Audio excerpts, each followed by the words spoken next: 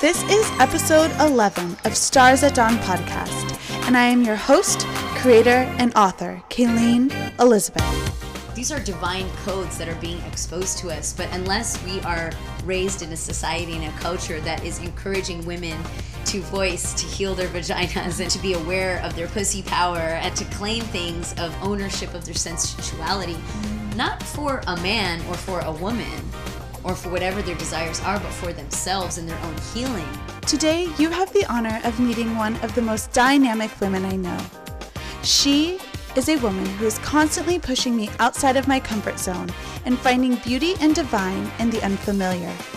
She has worn many hats throughout her journey here on earth, some of which include artist, teacher, principal, dancer, consultant, yoga instructor, physical fitness trainer, waitress, manager, holistic coach, and mentor. In this two-part series, Kirti will touch on topics that will most likely have you squirming in your seats. You may even find yourself wanting to rebuke the information being presented. I urge you to listen with your heart rather than with your head. Allow the divine spirit within you to feel her message rather than hear it. I promise, if you can achieve that over these next 2 episodes, you will walk away with another gleaming spiritual tool and begin to gain greater discernment, a divine discernment for the world around you. Without further ado, I present to you the captivating and charismatic Kirti. Check, check. How we doing, party people in the place to be? About to record this podcast with Kayleen. K to the A to the Y-L-E-N-E. Hey Kirti, thank you for being here with me today. Thank you so much for having me. It's an honor, and I'm so blessed to be a part of this beautiful storytelling experience podcast. Grace of God that you are bringing through on the planet right now. I just want to take some time to honor you and honor a story of how we first met. So I think I probably owe it to my husband because you and Junie have known each other for how many years now? Let's see. I'd say probably close to 10. 10 a decade. Through in the educational system. Wow. Yeah. Wow. 10 years. I was teaching a fitness class for staff and teachers at the charter school you were at the time. Yeah. And I remember it was the very first class, and you came in, and you're super intense, like super passionate, really, really present with me, and, you know, making eye contact and just really into the workout. I'm like, okay, 1, this girl is in super good shape. 2, I bet she's a personal trainer herself. And 3, I guess taken aback, not in a negative way, but the word present just came to mind. You were just so present with the class. You didn't care what anyone else thought. You didn't care what I thought. You were there to learn from me and to get that experience. And that is what I have come to find about you, is you are, one of your gifts is being very present, being very open-minded and willing to learn, regardless if you think that you already know what that person knows. You're still open to learning more and taking in more information. And I just think that's a beautiful gift. No, I know that's a beautiful gift. Ooh, yeah. And it's something that really drew me to you and made me very curious about you. And after several classes, and as the months passed and then years passed, we became really great friends. And you and I taught holistic workshops together. Yes. I remember you hired me, you became principal at this charter school, and then you hired me to teach these holistic workshops for the teachers using essential oils and natural cleaning supplies, and just learning that we can actually make our own cleaners, and we don't really need to also rely, like nature provides. Yes, nature provides. I feel like that was the overall topic. And then also, you know, if we are expecting to shift the culture of the school, you have to get the adults on board. I love that. Yeah. So yeah, after the teachers, you came and taught the parents, which was really wonderful. And they loved you. I know, it was amazing. We did the holistic parent workshop, which was really outside of my comfort zone because, and I'm just going to be really blatantly honest, because 1, that was the first time I've ever taught. 2, I am a white woman, white middle class woman coming into a school. No, you are? Coming into a school that is predominantly Mexican American, and a lot of the women didn't even speak English. So then a translator came in, who I have become, that's Anil, I think she's episode 7, I'll have to link it. We became really great friends, and a handful of the mothers I became really close with, and as much as I was giving them, I was taking from them. I learned so much about them as people and as individual people, and then we even got together outside of the workshops and hung out, and I got to learn their stories. Yeah. Which, I'm just a sucker for knowing people and their stories, and I just have this insatiable curiosity to get to know people.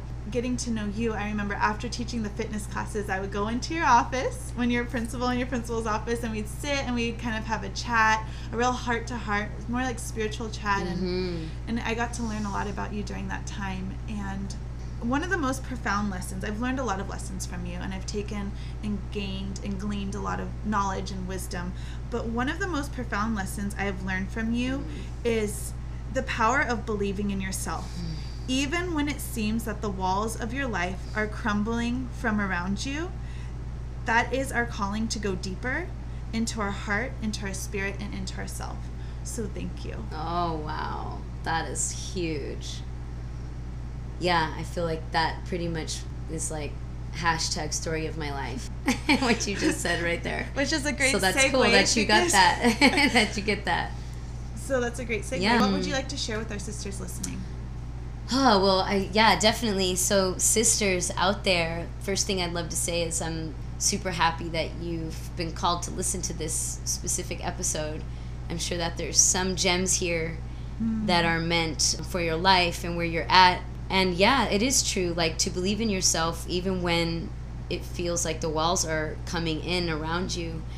And I think I'd add to that now and actually look forward to the walls coming in around you. Wow. I think I lived in fear for a long time of those walls coming in, and so because of attachment of the walls falling, what would happen next. And so there were so many times where I wasn't willing to let the walls fall that I considered so safe because I was so afraid of having to deal with myself. And eventually divine will come in and give you enough signs of getting unsafe, of being okay with being unsafe, so that you strive to find your safety in the most authentic way possible. Because once I think you find your safety, it stays with you for the next one, and then that becomes your new like baseline, and then the next wave comes in, and it's like, okay, I've got this amount of surfing skills now because of that last life occurrence, so I've got a little bit of extra strength to pop up on the board and decide if I want to ride this wave of life or not.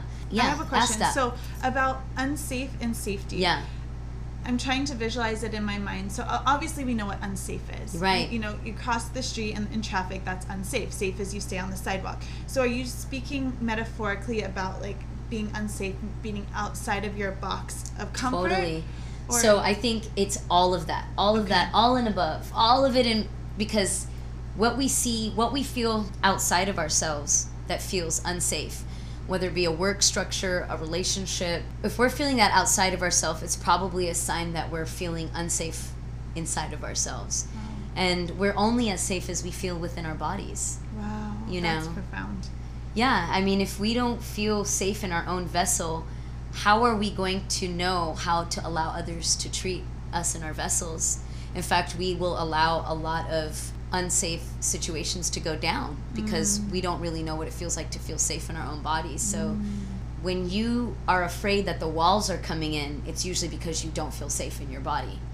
Wow. And so that's really a good sign to get grounded in your practices, whatever they are, to get into your body, to feel your body, to allow your body to inform your mind instead of trying to use your mind to master the body. Wow. And really get into parasympathetic, rest and digest, versus sympathetic, fight, flight, and freeze. We need both sides of that, and to bring ourselves to a balance, we tend to go to the parasympathetic side. Because the parasympathetic side actually allows our spine and all the spinal fluids to communicate with our organs. And we have this really special nerve, the vagus nerve, that runs from C1 all the way, now they find, down to our perineum. Before they said, oh, it goes to the heart. Then they kept finding it. And they're also finding that this vagus nerve is responsible for all major emotions. And it runs right in the middle of our spine. And so that when we do those practices that activate the parasympathetic system, we're actually healing all the organs in our body.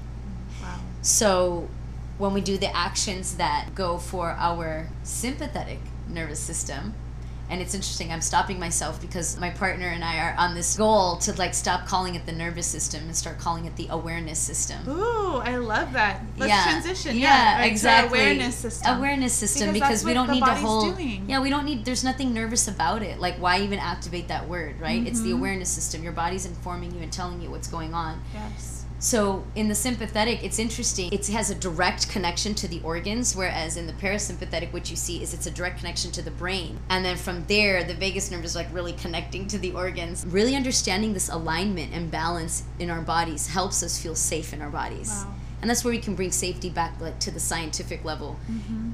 The key to that, though, is to feel safe in that way. You've got to be emotionally managed. Yes. To be able to witness and recognize when you're being triggered, and how to process that trigger so that you can then own the trigger as a part of your healing, that it's here to teach you something. Repeat that. Own the trigger. Own the trigger, because in essence, the trigger is here to teach you something. We are such divine beings on this planet that every discomfort we feel is actually an opportunity to strive towards comfort.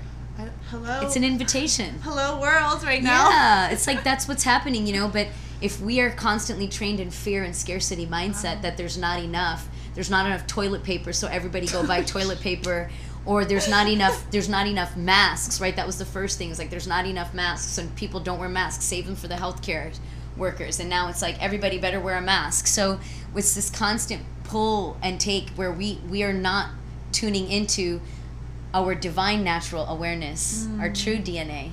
Yes. That also comes from Shofar Graves. Yeah, he loves to respell and recast reality. I love this. And I think that that's really a big part of where we're at right now, is we have to recode and retrain and respell existence. And I think it's interesting that in school, what is vocabulary called? Spelling. Wow.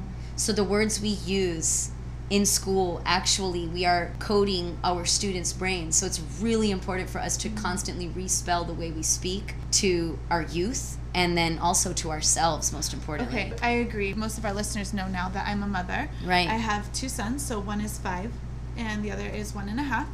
And I genuinely believe my number one calling in life is to be a mother. So I've taken it very, very seriously. And I know that the first 5 years, and then we were talking about today, so first 5 to 7 years are very fundamental. And the words that we use are so important and so powerful. And it's okay to make mistakes with the words we use, because trust me, I do it every day. I can also use my words to go back and say, hey, that action or that vocabulary, that was a mistake.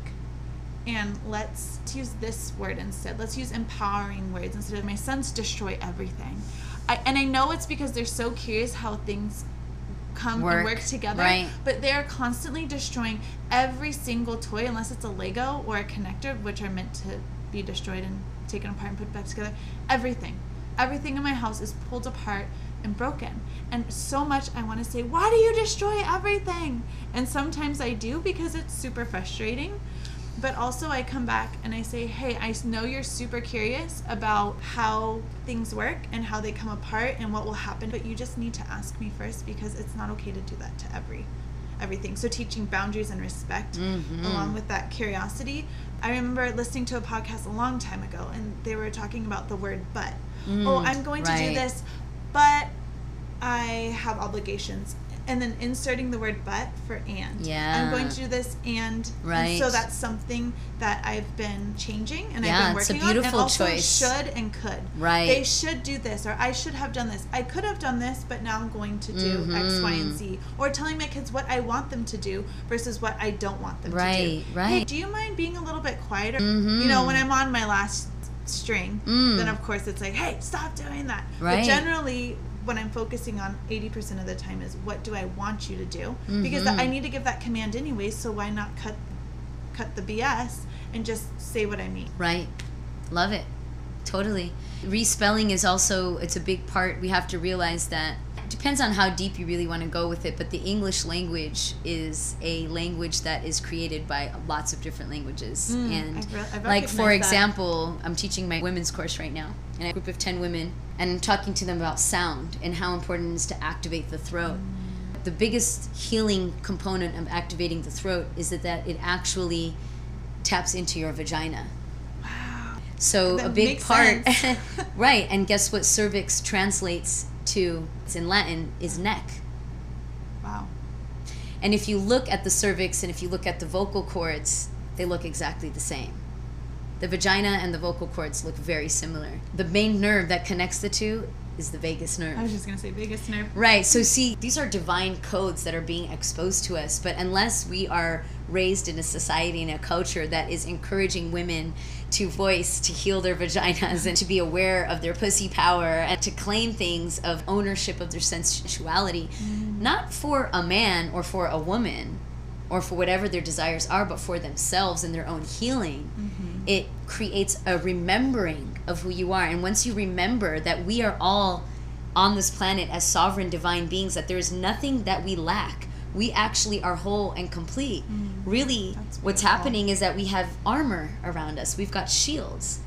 But once we start to de-armor ourselves, we realize that, like, we have everything we need, and there's nothing outside of us that's going to give us any amount of happiness unless we actually love ourselves, right? So respelling, what it's doing is it's helping us remember who we are. Because what has happened, the powers that, I don't say the powers that be, I'm going to call them the powers that were, because we are the powers that be. Wow. We, the light workers, the healers, the teachers, the wizards, the witches, the sorcerers, all of the light beings that are on this planet right now, reclaiming shamanistic ritual nature and bringing back earth wisdom. The language, the nature code has been replaced by the capitalistic code, by the code to not really rest in the feminine, but push the masculine agenda forward. And that's not about man, woman, right? We all have masculine and feminine energies in us. So we need them both, just like we need the parasympathetic and the sympathetic system. Yes. However, if we focus on one energy more than the other, what tends to happen is an imbalance. And then an imbalance causes dis-ease. Yes. And like a lack of flow. And flow comes from the feminine. But if we are in a capitalistic society where money and success is determined by things outside of ourselves, we are grossly imbalancing our system. And I think we can all agree that right now on the planet, we're all getting that shakedown. Yes. We're all being called to look at what is truly important to us in terms of our health and our immunity, what is really truly important to us in terms of our families. And some of us are going home to our families and realizing, hell no, I don't want to go live with my family. Some of us are going home to our families and being like, wow, we would have never had this opportunity to be together again, and they're bonding like they've never have. Some folks are getting divorced and realizing what their true desires were because they've been so separated from their partners, working and just being in this matrix machine. And some folks are rekindling love that they had lost for so long. Wow. Right? So we're getting all parts of it. Now, we can act like, oh, that's the walls coming in, or you can change your perspective, respell your reality, and say, wow, look at what divine is reflecting to me, so close to me. It's getting closer and closer. The mirror reflection of my most inner desire that wants to come out. And so these triggers, that what we perceive as walls, are actually mirrors, divine's mirrors, that are saying what's really alive in you. What really wants to come through. While we think life, you can think life is crazy, but if you look at the neurotransmitters in a child and in an adult, when you look at the neurotransmitters of pain and pleasure, the same neurotransmitters go off in the brain. Wow. This is why you have some sexual practices like kink and BDSM where people go for therapy, right? Because it's like, depending on the life you've led and your story, you're going to need different access points and different respelling, and you're going to have to create new, unique formulas to rewire your brain in order to come back to your personal homeostasis. Kayleen's homeostasis is not going to be Kirti's homeostasis. No. Right? Mine is different. Like for me, I know I'm never going back. There is nothing in me that desires to ever go back to work for somebody who does not value my gifts. I will never go back.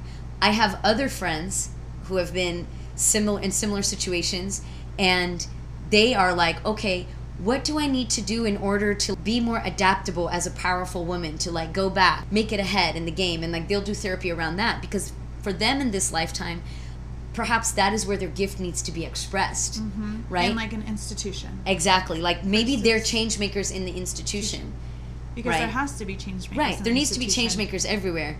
My honest opinion these days is no, the institutions need to come down. Oh, yes. Because the institutions were based on a foundation of slavery and raping of the indigenous land as well as the people. And as long as we uphold that institution with our healthcare systems, with our prison systems, with our educational systems, with our government and judicial systems, we still have brothers locked up in prison for selling a dime sack when we have rich white men running dispensaries making billions of dollars. But yet none of the money that we're spending at dispensaries goes to free these African American brothers that were arrested when marijuana was quote unquote illegal and they sold a dime sack. You get what I'm saying? Like these are the inequalities that need to be exposed, and all of the mothers who are in prison for violent crimes against their husbands because their husbands were raping them or abusing them, but because we have interesting marital laws. And this is not just in this country, this is like around the planet. You know, my homeland, I don't even want to go there because that's a whole nother story, but the marital laws surrounding rape within marriage are quite ridiculous. So the whole institution needs to come down to reveal the light, because it's been generations at this point, and we've done the protests, we've done the rallies. Something new has to come of it, and so I'm really curious to see. So is this COVID? The wall's crumbling? I think so. I think that, you know, and there's so many different, there's code that's even in COVID. I mean, I've heard so many different things. It's interesting like that... acronyms? Yeah, like I heard... Interesting that in coronavirus, the word is divorce is in coronavirus. Wow. The HR, I think it was HRC, the code is 6666. Wow. And then I was tripping because the way we've demonized the number 666 as satanic, but in the spiritual esoteric realm, 666 is 18, which equals 9, which is completion of the planets. And so for us, 666 represents rebirth and destruction, but for rebirth and for an awakening. Right? So I think that in some realms, religion, in order to maintain the code of good over evil, instead of seeing that, wow, if you actually change around the letters of evil, it spells live. Or lived is the devil misspelled. So I think that these codes are all in the area so that we have to force ourselves to not take... To think for yourself? Yeah, to not be like, it's the word of God, but actually start to be like, I am God. And it is the word within me, you know. Because God lives within everyone. I think so. I feel that, yeah, I mean, if God didn't live within everybody, then we should be able to just turn off God, right? Like, we should be able to say no more God. So when people ask me that question, they're like, okay, well, you know, I'm in control. And, you know, I pray to God. I pray to whoever I pray, and he or she. And the other thing is, like, interesting that we've been raised to think of God as a he. Like, again, this is the system that we've been raised in. I feel God exists in my heart because that's what's keeping me alive. Yes. I love that expression. I feel the same. I totally feel the same. I feel each person has God within them. Each person has access to that divine love. Yeah. To the divine creator. In our house, we talk a lot about God and the spirit, but we also talk about the earth. It's sister tree, sister ocean, sister flower. Sister flower, can I pick you? You know, it's everything is divine in what we have, in what we've been given. So therefore, it seems absurd to me that we wouldn't have that divinity within us, innately given to us at birth as part of this experience. Yeah. Right? So true. So when you were talking, I was thinking about you as a child, your journey and however you want to share that and where your parents came from. I really believe it's important to hear a little bit about you in that way. My parents immigrated here in 1972 to Chicago. My sister was a year old. My brother hadn't been born yet. My brother came, I think, 1 year later. So there's like about 2 years difference between him. And then I came about 8 to 9 years later after that. Grew up in Chicago until I was 7, and then moved to Santee, which is like East County area of San Diego. And where did your parents immigrate from? They immigrated from India. Okay. And northern MP, UP, so like central and northern India. My mother is from Gwalior. My father was born in Agra, raised in Lucknow, and my grandmother on my father's side, I recently learned, is from Rajasthan. They immigrated here. They got married and moved here shortly after. And when I was 7, moved to San Diego, Santee specifically, and that was a really unique experience of growing up in Santee. I was the only Indian kid. Wow. Until high school. I think my senior year there may have been like 1 or 2 other Indian kids, but like they drove in. Like I don't think they were like local Santee folks. That was my first understanding of being brown. Like I don't think I really got it in Chicago because we were around a lot of Indian kids and I was around a lot of different kinds of kids. And then Santee just was my first realization of, I remember walking into the classroom in 2nd grade and just being like, whoa, like nobody looks like me. It was really interesting. And I just, that was that first moment as a person of color where I was like, whoa, no one looks like me. And however, what I really learned how to do was perform. I learned how to perform to get friends. And I think that made me kind of be the dynamic artist that I am today. I had a whole download about being a performer in kindergarten. If we have time, I can share that story. It's a pretty special story. I think that was my first awakening. Do you want to share it right now? Yeah, sure. So when I was in kinder in Chicago, they had show and tell, and it was like a kind of a big deal. Like parents would come to show and tell and watch their kids like share, their item. And I must have not remembered that it was my day or something like that. And, of course, like all beautiful, wonderful kindergarten teachers are, she's just like, oh, sweetheart, you can go, go into the nook and maybe there's something there that you would like to share. Like she wanted to make sure that I had something to share. And so I was like, yeah, she's like, we have the blocks and there's this and there's that. You can build something, you can show something that you can do. So there's a book that you like it could be anything. So, I go over there. I remember I had on a dress, probably a hand-me-down of my sister's, and my brother's Superman shoes, who I thought were very, very special. I thought I was very cool to have these. I always loved wearing my older siblings' things. I always loved hand-me-downs too, yeah. from my cousins. Felt like just like worn in and special. Yeah, and so I remember just going and seeing the basket of puppets, and I was so moved by the puppets. I was like, ooh, and I just looked like, even the puppets, because those were her puppets that she used for the read alouds, and she just looked at me and she's like, I'll let you use the puppets if you want to tell us the story. And I was like, oh. So my mother raised me very spiritual. Like that was my mother's gift. I was raised doing yoga as long as I can remember every day with her. Wow. Doing Surya Namaskar, the sun salutation or sun citation. I've heard people call them different things. And that, and my mom also was showing me how to meditate and use the mala and chant from a really young age, sitting me in front of the altar early morning with her. She would go get ready and expect for me to stay until she got me. And she had really done a beautiful job. We must have had that connection because I remember it just being very easy for me, and to the point where I had built a small altar at the age of 5 in my room already. I want you to tell me a little bit more about an altar. I feel like even for me, I know now, but in the recent years I've learned what is an altar, because sometimes you hear in Western society altars are demonic or whatnot. So totally. I want you, I know what I've come to know now, but I would love for you to share with the women. Yeah, and I love telling this. I love saying that because altars, it's an interesting concept, because the more you get into, let's say, Hindu philosophy or yogic spirituality, we find that the divine is within us. And even in the beauty of Islam, it's that the divine is within you. So that's why they don't really have idolatry, right? They don't have idols. They don't do that because they chant and pray to the God within them. So, and there's also lots of spiritualists in India that are like Vipassana meditation and different types of meditators who also don't really necessarily believe in altars because they say the divine is within you, so why would you need an altar? For me, I think the altar brings out the fact that I'm a unique spirit, maybe of my lineage, or exactly of my lineage, that I carry a shamanistic quality. I am a witch, and I'm reclaiming that. I feel a strong pull towards that.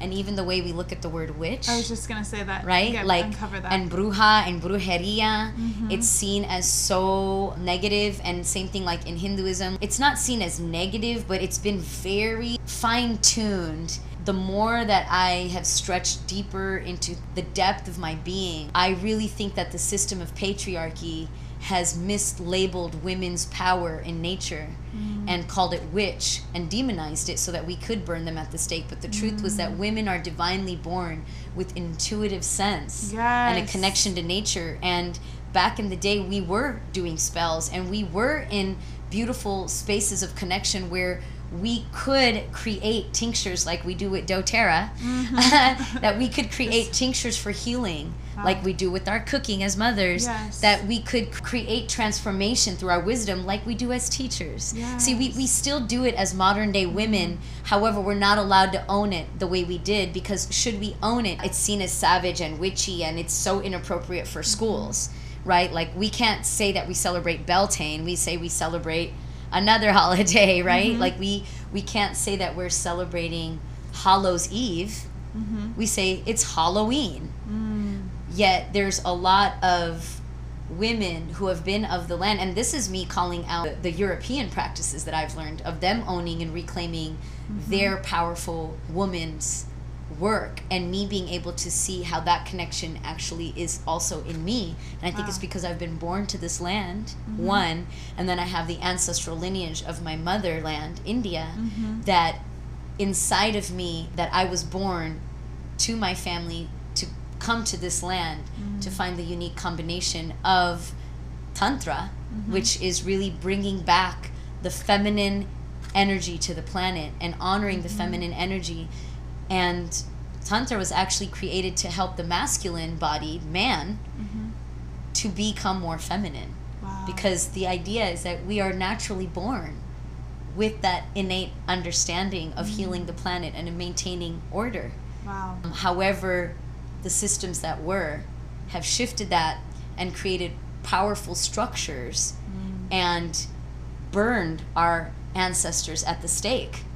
And in Islamic cultures, stoned powerful women. And in my Hindu culture, burned powerful women. To the point where we have come through this line to stop that and to bring back the awareness. So my mother always gave me the religious stories, and I always had another inclining, you know, like with those religious stories. So when I was in kindergarten with these puppets, I started to tell a story that my mother shared with me, because that was the only story I knew how to tell. And that last thing I remembered was putting those puppets on my hands and talking, and then I just went out of body. And then the next thing I remember was everybody standing up and clapping, and I just remember being like, whoa, I love this feeling. As a child, my ego was buzzing, and I still remember that buzz, because to this day, every time I get on a stage, every time I lead a training, every time I teach a workshop, every time I work with a client, I get that same buzz. And what it is that when there is a unconditional transaction and sharing from the heart space, there's a healing that occurs. There's a catharsis that happens. And as a child, I believe that God and Divine was showing that in me, because children have direct access to that energy. Yes. Right? Yes. I Speak witnessed to me that on that. I witnessed that with Quincy all the time. We were talking about earlier how he'll just start channeling. Yeah. And for those of you who may not be familiar with the word channeling is when you're at this place with your divine connection within your heart space or within a higher power where wisdom is just spewing from you, and there is no logical way that you could have gained that knowledge. And I know this because it happens to me all the time. Intuition and just divine wisdom and knowledge. But Quincy does this all the time. All the time. And each one of my family members, my female family members have noticed it on separate occasions with Quincy and have separately reported it to me. Yeah, and the thing is that kids do this naturally on a daily, all day long. The more we get them earthed and get them barefoot on the ground, the more we get them in nature's elements, you see them light up naturally. And it's because nature is our original mother. I can break that down even, that when our grandmothers had our mothers in their womb and their uterus was being developed and they got their fallopian tubes and their ovaries and their eggs, we were already in our grandmother's womb because we were in our mother's uterus as she was being developed. I love that. Isn't that amazing? Yes. I mean, it totally makes sense. And I love how you always bring in the science and the spirituality, but it's mind-blowing. Right. So when we put kids in a school where they have rubber shoes on, so now rubber is a complete block to the earth. Wow. So that's why our indigenous brothers and sisters probably wore moccasins. Wow. Right? To protect their feet but still be connected. So, and we know that rubber is a block of energy. So it's really interesting. So we do this and then we put them confined inside of a classroom, and then we're telling them how to act, how to behave, how to talk, how to be, and we're not creating a balance of that divinity and that intuition that they naturally have. And in fact, when they speak out or when they act a certain way, it's like, don't do that, and like, I'm going to move your clip. And we use lots of discipline strategies that actually inhibit our child's free expression and them being able to have downloads for the rest of the students. Wow. And for us to actually, as adults, learn from our students instead of making them feel that they're learning from us, because the truth is, we are far removed from childhood. In fact, as adults, we are just walking projections of our child wounds. Wow. We have a lot to learn from children. I think that's why you have kindergarten teachers who remain kindergarten teachers for life, because they're getting healing. Well, and I think of all the women who have been teachers and who love it and they're almost in their retirement years, who are they? Yeah. Kindergarten teachers. Totally. That was my first moment of out-of-body experience. And I just remember being like, oh, I'm going to do this for the rest of my life. In some way, I realized, like, I'm going to do that. And then I became a dancer. My mother was my first dance teacher. My sister was a dancer. And I would just copy her, for the longest time. She was like 8 or 9 years older than me, so I just copy her. Then eventually, we were in a dance competition together later. And I saw the current dance style that I performed against us. And I was just like, oh, my God. And I found my calling then as an artist. And that dance style was actually linked to Tantra, and it was like my original calling, like at 13, 14, where it was like I was being called into that work of sensuality and healing the feminine and being a powerful feminine Devi goddess, and really tuning into what that meant. However, being in the culture that I was in, it was really difficult to be an empowered woman. I grew up feeling like I should be lucky that I have the rights that I have, because I would always see I would probably think I have more rights than maybe an Indian woman. But the truth was, I started to realize it has nothing to do with that. It's actually about your parents' belief systems that they're raising you with. And if my parents had belief systems shoved down their throat to get married, to make money, to have children, whether they wanted to or not, they're clearly going to also imprint those belief systems on me. So for a long part of my childhood and young adulthood, I was fighting those belief systems instead of understanding that, my parents are doing the best that they can because of what they learned. Yes, this has been a realization for me, and I know for a lot of women that I've been speaking with over the last, I would say 5 years, is really coming from that place of anger and transitioning into understanding, and then transitioning into healing. Yeah. And what you say makes me think of a protocol that I like to use with a lot of women inspired by progressive love academies and Heal and Thrive. These are both beautiful, I'd say, businesses that are in the business of healing. You allow the wounded animal, allow the child wound to speak and be expressed as an adult. Like for us to heal, and we call that venting, not dumping, but venting. And this was something I used to use with my students when I was at the school with you, and with families. I mean, it was my favorite part of the day. I loved it. So one thing I did was to, take out suspension. Was I gave parents a choice. I would say, well, if you want, we can do suspension. Let's talk about what that would look like. Or you can come in and let's have a family meeting. Because I'm sure that there's a way there's a reason why. Most of the time, the parents would come in and find in the family meeting that it was their own wound that their child was playing out. And you're facilitating this. Yeah, and it was cool. Become a whole part of like this plan. And I didn't have any suspensions. I mean, I think there was one student. Later on, ended up getting kicked out of school. And I was like, man, maybe if I would have suspended him at a younger age, he wouldn't have been so damaged in high school by getting suspended. Like, hopefully I could have maybe helped that pattern. But at the same time, such a big part of this work and me unwinding out of the matrix has been so great, because I've also truly believe all is well and divine timing now. Yes. Like, before I was such in the toxic masculine that it was just like desperation, like, make it, it's got to be done, and this deadline and that deadline, and like make sure I'm doing everything the way it has to be, and it was constant stress mode. Yes. But when you like get to leave the system, like what the whole planet's doing right now, it's a call for the feminine to like take over and the masculine to like just be quiet for a bit. Yeah, just like rest and relax. So I do think everything happens in divine timing, and that's what I love about the child wound, the shadow work, is that it helps heal families. It helps heal families, and when we can heal families, we heal communities. Yes. You know, but first it takes the parent, you know, to vent, or that child to be able to fully express what's bothering them, you know. So I call it release the beast. Like, let it out. Like, what are you feeling? You know, like Quincy's upset. Like, yeah, come on, what is it? Like, yeah, okay, you wanted to do that and you didn't get to do that. How did that feel? Yeah, go, you know. And then afterwards, it's like, okay, thank you for sharing. You know, how can I support you? Right? What you were saying to heal, how you said that, like, to like get angry, then like understand it, and then heal. And so the same thing is like, I call it ownership. So I think the understanding and ownership is owning that you getting angry is really your ego. Yep. And our ego is the meaning-making machine that's been influenced since childhood. It's not the heart. No. Right?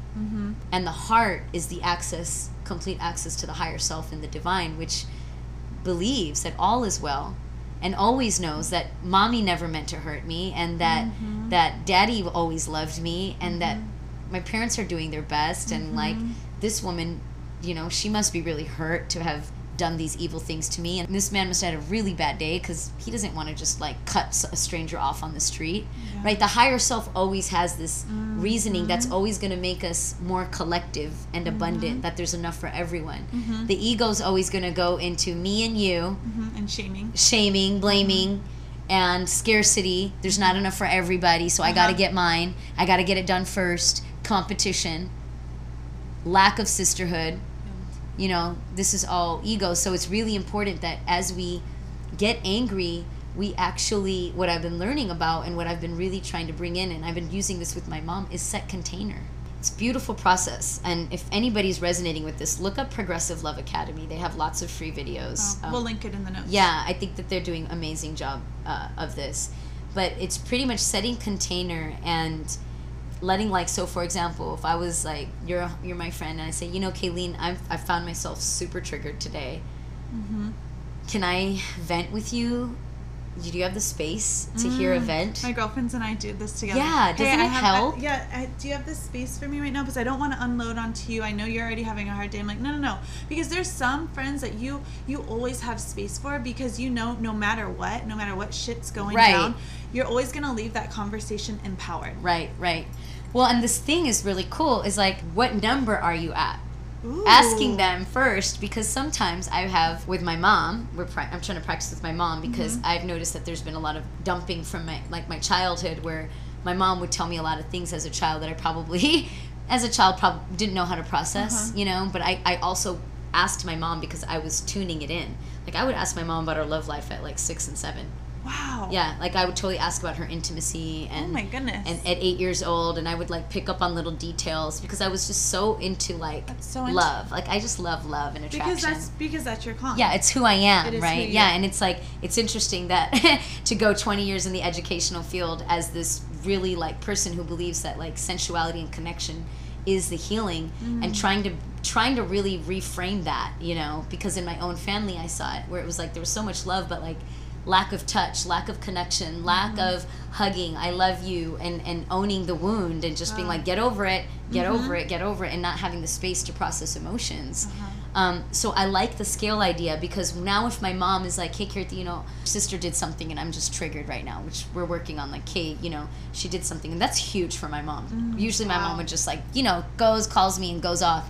And then I ask her, like, well, where are you at on the scale? Because if my mom tells me she's at like a 9, it gives me the right to check in with my own inner divine and say, can I truly hold space for my mom? Otherwise, I'm just going to get triggered and then we're going to get in a fight. Yes. So sometimes it's nice, and even with like your partner, like you can ask your husband, I'm like, going to use this, but I'd like the scale a lot. And with men, it's really good. I've never thought of using because men love numbers. Like their brains like work that way. So sometimes it's like, even like on the love making scale too, it's like, so like, where are you really at? Or like, you at like a 2 for tonight, or you at like a 10? And so I always like to also add like, okay, a 10 is like, because I've been at a place with my partner where I'm like, well, I kind of feel like I want to hit you with the frying pan. So I guess that'd be a 10, like violence. Yes. Because that's another thing, right? Like we have anger in us, yes. and when we feel grossly misunderstood, it becomes violence. It's just really feeling misunderstood and not knowing how to communicate that we become violent. So like a 10 is violence, and like a 0 is like not even phased. And the truth is, and I'm talking about when your partner's like saying something or doing something. Yeah, and like they're processing event with you. So if I'm gonna process event with you, and I'm like, man, I'm like at a 5 right now, you know, and then you can actually check in with yourself to see if you have space, because the other piece is, that's so good. We don't always have space, and it's okay to not have space. Because guess what? When we don't have space for our friends that are constantly needing to vent or dump, well, let's not even use the word dump anymore, because that's what we do at a trash site, and nobody's a trash can, right? We are all divine sovereign beings that we have complete potential to be oracles and downloads for one another if we can hold the space. Yes. So when we ask for someone to hold space, we're actually asking them to get into their divine oracle sense. Yes. Right? I really do feel that. Once you do that, and you can check in, because see, this is the thing, if you don't have the space and you say yes, you're actually building your codependency. You don't want to build codependency. I have an issue with this. And I was just talking to my girlfriend. You're giving me the language. I need to understand it at a deeper level. And I'm so excited to edit this and get this out, because we are just both talking about how we have issues with codependency, and they look different and they may not be as extreme. Right. Having that space and being able to check in and what that looks like, and do you have space? Because if not, it's just going to turn into anger. Yeah, and I'd say also, if like you're a codependent that finds yourself in spaces where, like with friends who are in need, and you feel like, there I you have go, and so you can much feel more. it and you want to fix it. Yes, because I have so much more, and I have guilt for what I should be helping them. Look at and I have the time to help them in this space. So you just say but yes. Emotionally, I don't have this space. Right. And then so that really comes from codependency, comes from not having a voice as a child. And kind of like just have like, you know, like being corralled around, or there's so many things that can contribute to codependency. Not having choice making, an adult telling you too much information that you probably weren't really ready to hear, because the parent is exhibiting codependency with you. And so then you learn how to be the codependent in response, because of course you want to build a loving relationship with your mother, like or your father, right? If there's any kind of emotional drug or substance abuse, that can also build codependency, because as you watch the adult exhibiting codependency with their substance choice, then you as the child are trying to be that for them. Wow. And trying to satisfy them, and so you kind of also build like a weird addictive nature to wanting to be a fixer. Trip out on this. Most women resonate with this, because there are so many codependent women out there. So there's I've noticed with the work so far that there's codependents who become like the damsel in distress. Yep. And then they continuously attract men who need fixing, or partners who need fixing if they're queer. And then you also have the codependent who is codependent because truly can feel and sense what person's needs are. That's me. Yeah. And then because we have learned to write over our needs for others, we don't tune into the fact that it's actually a reflection of what wants to come through us. So as empaths, we do that, right? And then the empath who starts to become so tuned into their sensitivity tends to be an HSP or a highly sensitive person, where now they now have learned to really use their gifts of sensitivity, and now you're learning to honor your sensitivity with tools. Yes. So I would definitely say, if like any of this is resonating, look up HSPs and highly sensitive people, because it really has helped me, because I noticed in so many of my career paths and so many of my romantic relationships, that was the thing. Like, I just felt like I had to do it all. There was so much to do, and I would constantly write over myself, which is why I ended up in adrenal fatigue for 6 years, hypothyroid, kidney stones, ulcers, cancer scare. I mean, the list really does go on. I also, you know, had a near-death experience and near paralysis from an accident. You know, so all of these things, they're all results. If you have a really complicated health history, or you have a complicated relationship history, which usually, if you have any kind of complicated emotional history, you're going to have a complicated physical health history as well. And I've noticed that's the dis-ease. It's the dis-ease. Blockages. Yeah, and it comes from denying your spiritual gifts And denying what is ultimately the truth. your purpose on this planet. Wow. And so, you know, the work we do with movement and breath and sound is working through its parts work. So Because you're a taking the different dancer. parts. Yeah, I'm a dancer. And I was really lucky. I think that that's why I was awakened so young, is like I just was always this like earthy kid, you know. And my mom even said, you were dancing in my belly long before you even came out. I was named after my mom's dance teacher. Wow. So it was kind of just already there in the air. Yeah, it was like really dope. And I've always known I'm a dancer for life and lifetimes. Like, I know that, you know, I truly, truly do believe that. From movement, I've created all the change, and all of the activist work I've done is all been inspired from my body. Wow. In essence, if everything outside of us is a reflection of within us, then the way society works together is actually how our organs work together. Ooh, let that sink in. Yeah. I love how traditional Chinese medicine, shout out to Fosho energy work, and talks about deficiency. And it's not that like something is sick, but it's deficient in energy.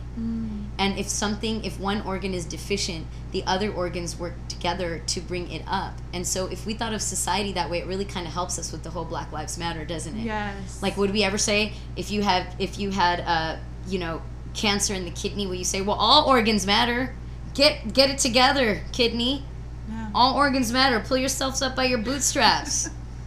You know, That's like, come on. That's a great visual. Yeah. That every single person can relate to. Because Right. every single person. Right, it's like the other has a organs are body. like, oh shit, like, what do we got to do to, like, okay, like, other organs naturally in the sympathetic, like, we stop, when we go into fight, flight, or freeze, like, our body actually naturally stops producing certain chemicals and secretions. Our organs actually stop because we are in the reptilian state of, like, we're checking out our surroundings. And that's what they call lizard brain? Yeah, lizard brain. Okay. Yeah, that's the reptilian part of the brain. And it's the back of the brain, right? Wow. And right under the reptilian part of the brain is actually what we call the mouth of the goddess in esoteric energy work. And the mouth of the goddess is the alta major in science. It is where the C1 is, where is the source of the vagus nerve. Wow. So in energy work, I've been working with a beautiful woman, Tiffany Barsotti from Heal and Thrive, and she has really done such amazing work. It's called Personal Selves Integration. Wow. And she had a 12-week course where we were literally in group therapy with powerful, intuitive women, where we did parts work, where we got to meet like our inner child, our masculine, our feminine, our higher self, our mental judge. Wow. And it was like all these parts of ourselves. And then from guided meditations, she just brings it all together, like science and therapy and healing. And through this parts and selves work, we are able to see that when we can integrate them all because they're all parts of us that were created in childhood and in our life, but if we can integrate them, then we can start to make our own decisions and work from our own personal power and start to activate those gifts more clear and get really clear with what is bullshit and what is truth. Part 2 of this episode will be available for listening as soon as episode 12 releases. Thank you for listening to this episode of Stars at Dawn podcast. And thank you, Kirti, for shining your light with us. You continue to inspire growth and perseverance and mostly empower me to seek divine truth in all that I do. You can keep up with Kirti by following her on Instagram or work with her one-on-one by visiting her website. All this information and more can be found in the show notes below. Continue to share these episodes, and if you have not already, please be sure to rate, review, and subscribe. By writing a review, you help other women to connect and find empowerment. Leaving your review is just one more way you can shine your light on the world around you. Love you, sis.